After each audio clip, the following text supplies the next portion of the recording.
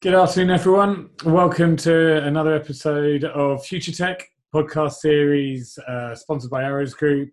I'm Charlie Sell, I'm the Group MD. Really pleased to have Florian with me, the CTO of DAZN, a sports streaming website. Think of Netflix, the sports world. He will explain a lot more than I can. But we're here to discuss a bit about his story, his background, and then thinking about emerging technologies and future job roles. Again, all aimed at the STEM graduates out there thinking about their first steps into paid work. So, Florian, thank you and welcome. Hey, Charlie. Thanks for having me here. It's obviously always great to talk to the next generation about what they can do and how I got to where I am. You just mentioned DAZN. This is sort of my latest station in sports. I have been working with sports all my life in technology. DAZN, as you mentioned, is a sports streaming service. We are available in 9 countries worldwide, about to go into another 210 countries this year, which should hopefully make us a proper worldwide endeavor. Have a few million people on the application by now. And it does what it says on the tin. It streams sports over OTT. It's an all-you-can-eat offer, which you can get in and out of monthly, where we think we have sort of the greatest offer for sports fans. And if you are one, you absolutely have to have it. And watch for it coming to the UK soon. Now, as I said, I have been working in sports all my life. I started out studying electrical engineering, and believe it or not, I had to do a few internships, and I did one in a company which built OB trucks for sports graphics, television sports graphics at the time. That was sort of the late 80s, and lo and behold, they liked me for whatever reason, I don't know why, and asked me if I did want to stay on and sort of earn my side money with them. That time I was actually lifting parcels at the night at UPS, so that was obviously a great improvement. I said, yep, I'm going to do that. And yeah, this was a company which, as I said, built television installations, mostly for graphics. So I built one for the German soccer show. These guys then asked me to stay on. I turned out to be a managing director there pretty quickly, 5 years. We went on, sold the company. Had a few more companies, ended up with a company called Opta, which any sports fans here who are interested in sports data might know, was the CEO there. So we did all the in-depth statistics for soccer and a lot of other sports, rugby, for example, and sold those to all the media companies, sold that company to Perform Group, and that turned into DAZN, and here I am. Wow, fantastic. So you're an entrepreneur as much as following the sort of the big headline ticket jobs then? Yeah, I mean, I always try to find something which is actually piquing my interest. And while I shouldn't say that, probably I'm not even that interested in sports, I'm interested in technology which follows it. So when we started out doing sports data, pretty much everybody was saying, oh, no, who's interested in that? And all the coaches were like, oh, I sit at the side of the pitch and I know all of these things much better than anybody can ever tell me with data. But we looked at the US market and saw what data was doing there, even back in the late 80s, as I said, and said, okay, this is actually a way to tell the story much better and give the commentator ways to talk about things which are more interesting than the player's girlfriend. And that's how we started it. And it was a big success. And by now, obviously, as you probably know, no sports exists without a lot of in-depth data, going down to how far they run and how fast they run, and the heart rate and all of these physical things along of what they do with the ball. So I think that has been a big success story over time. And there's obviously always something new and something changing and things you can do. And that kept it very interesting, kept me on my toes, and yeah, got me to where I am. Yeah. Well, you're absolutely right. I mean, I'm a huge rugby fan myself, and so seeing documentaries of Eddie Jones, how much data and analysis has now got into players, both in training and actually playing the game, and how much it's digested afterwards. It's fascinating, and I think it's truly professional by now. I mean, it used to be that similar to Formula One, where Hunt was smoking a cigarette out of the car and got drunk the night before. That wouldn't work nowadays. You know, this is about a lot of money and about winning very big tournaments, and it's professionalized by now, and that also means that you need a lot of data. Yeah, yeah. And it's funny when, with data, I think myself sitting on the other side of the table where we're continually looking at where the growth markets are. And for me, big data, cyber, AI all seem to be interlinking with each other. And it feels like it all comes back to the capacity of hosting data, your ability to really maximize and utilize it. How has that sort of transformed your business, or is that part of where you look at data? Yeah, it's obviously very important for us. I mean, you need to make smart decisions about what rights you buy and where you operate in markets, what the sweet spot is between quality and cost, and all these decisions we make based on the user data. And that is obviously simple things about what people watch and when they watch it, how long they watch it, split between live and VOD, but also what quality they watch it and which devices they watch it. I mean, we are on 25 platforms in market, so pretty much everything which is installed and has a significant market share, so 96% of installed devices.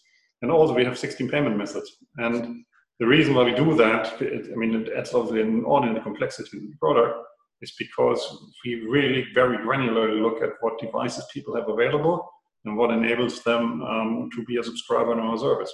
So, yeah, data is very, very important for us, but I think data is very important for everything, and that goes from things you wouldn't necessarily think about, like the farmer actually putting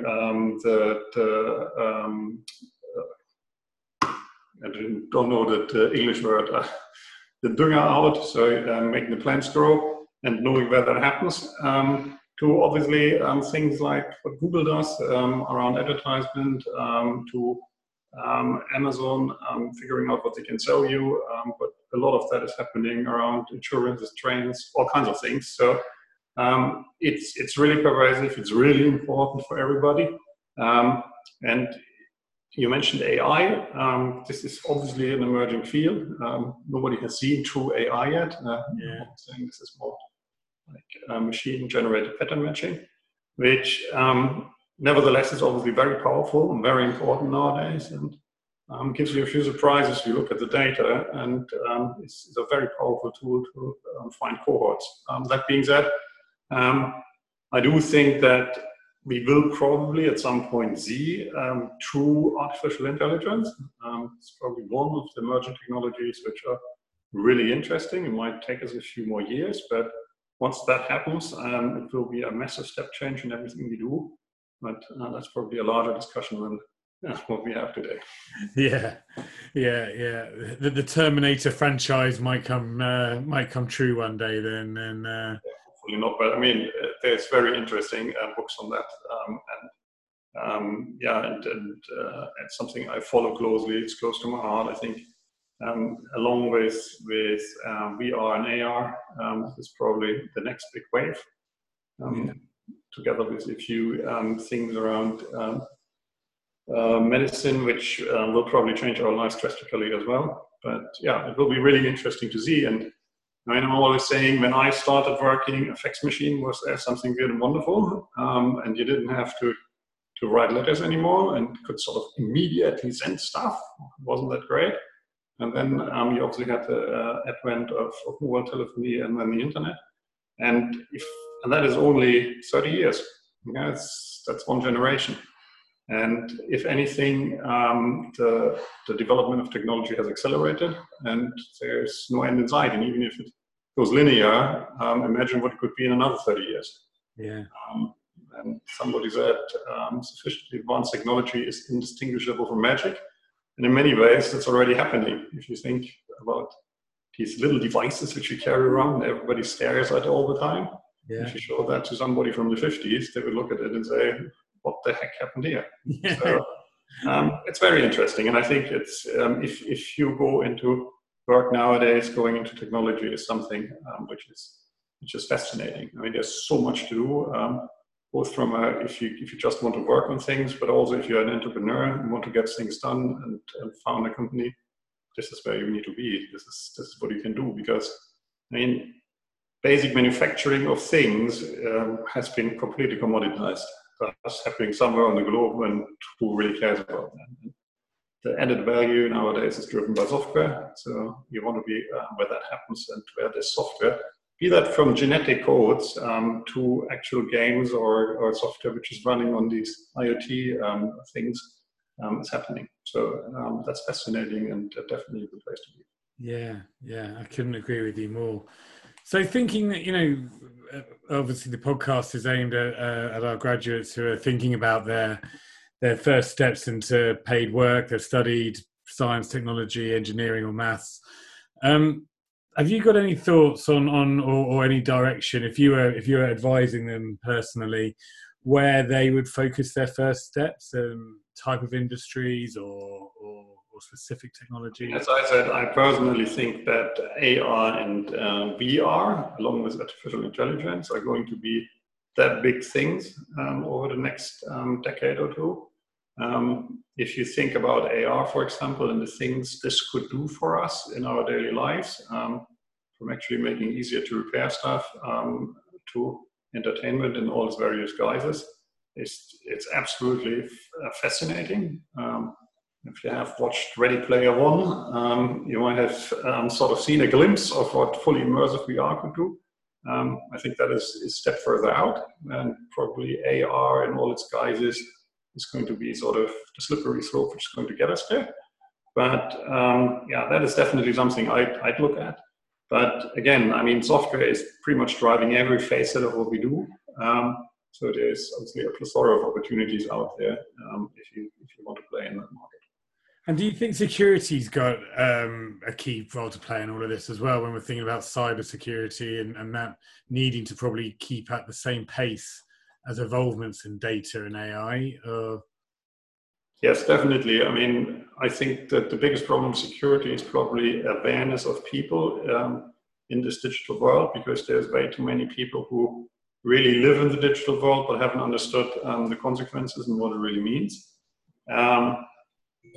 Security is obviously very important, but in some ways the horse has bolted. If you think of it, the data which, again, Google or an Amazon have about you, then yes, they are not cyber criminals, but they have all the data, okay? So in a way, what worse could a cyber criminal do to you? Yes, there's obviously all things about identity theft and so on and so forth, but I think we still need sort of a grassroots movement around security, where people need to be way more aware of what their data is, the value of the data they create, and how they can protect and look after it.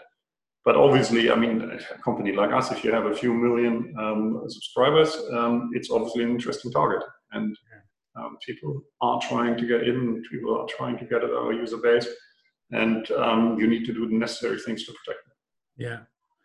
And do you think there's a rise then that end customers or end companies like yourselves would look to build out your own cyber divisions rather than outsourcing it to consultancies or third parties? I mean, we currently have our own cyber team, but we're not, for example, creating the software around it because it's too specialist. We buy that in.